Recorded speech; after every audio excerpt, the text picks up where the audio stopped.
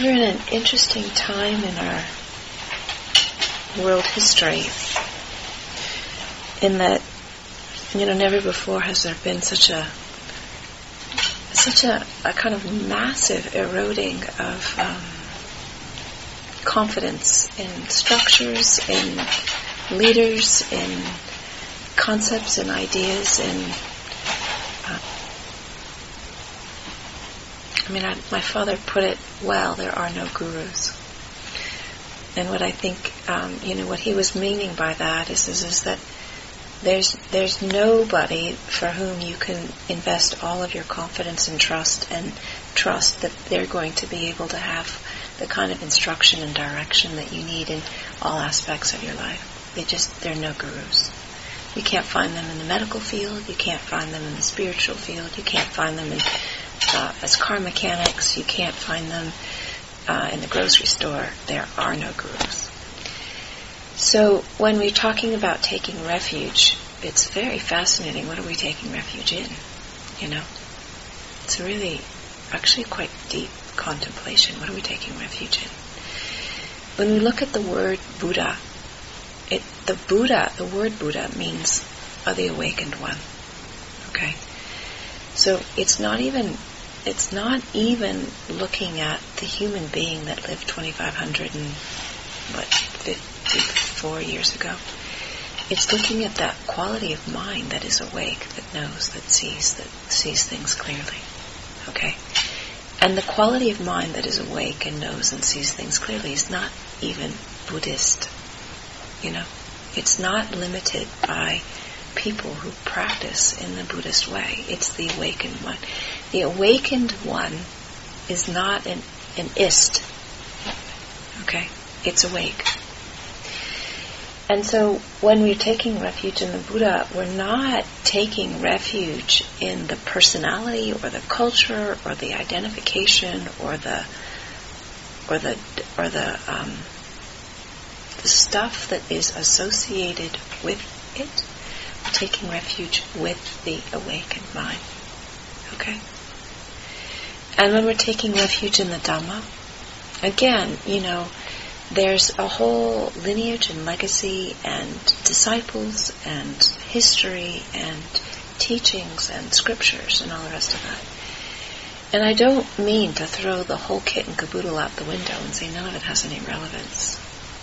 Because, I find that the scriptures do have relevance. The teachings do have relevance. There's some elements of what the disciples have lived through which do have relevance. But it's all, the scriptures are comprised of things that were written 500 years after the teacher was no longer living. And there are certainly plenty of examples of instances of translations which are dodgy, or transmissions which are dodgy, or things that look like it was put in after the Buddha was around. And it's like, how do you figure all of that out? What's what? So the by and large is that the scriptures are really good, but there's some stuff which, is wise to question. So without throwing the whole thing out the window or the baby out with the bathwater, when we're talking about taking refuge in the Dhamma, we're taking refuge in the truth of the way it is. Okay? Not our concepts about the way it is, but the actual reality of the way it is. And then when we're taking refuge in the Sangha, again, the traditional understanding of this is to take refuge in the Aryan Sangha. This is the Sangha of those who've actually realized the truth. Okay? And the Aryan Sangha is not limited to monastics. It's the people who've actually woken up and seen things directly. And in our context, we can see, or I can see, that there's a tremendous value in hanging out with other people who have a similar interest in waking up. This is not something that is readily or easily done in isolation. One needs to be around other people who are a similar aspiration. And so we're taking refuge in this collective aspiration to wake up, and in the example of those who've actually walked it, done it, realized it. And again, one of the fascinating and incredibly complicated things that we have to navigate is there are timeless truths which are ever present, which we can get from anybody who's actually realized them. And there are cultural applications which are particularly relevant to the situation that we're in.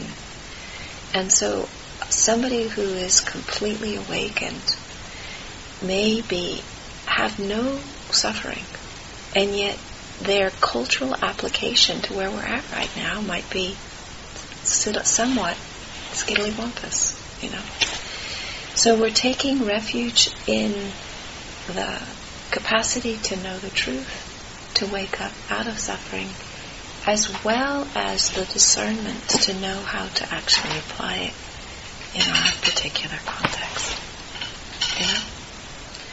So without wanting to throw any babies out with the bathwater, we're actually wanting to bring in a quality of discernment into this experience of taking refuge so that it energizes where we're at now rather than puts asleep the things that actually need to wake up. And so when we take refuge, these are the things that we're waking up to, and then using the precepts as a kind of container for holding clear boundaries of integrity that make sense. So refraining from killing or harming beings, refraining from stealing or taking things that don't belong or haven't been given, refraining from sexual misconduct or engaging in the wrong relationship with sensuality in all of the spheres, refraining from telling lies or speaking in a way which is slanderous or divisive, and refraining from drugs or intoxicants or the stuff that, has us move into addictive modes of behavior and thinking, rather than allows us to be able to be content with what is. So that's what the refuges and the precepts do. Yeah. So if there is an interest to take refuges and precepts, this is a good time. Are there any more questions about it? Is it clear enough?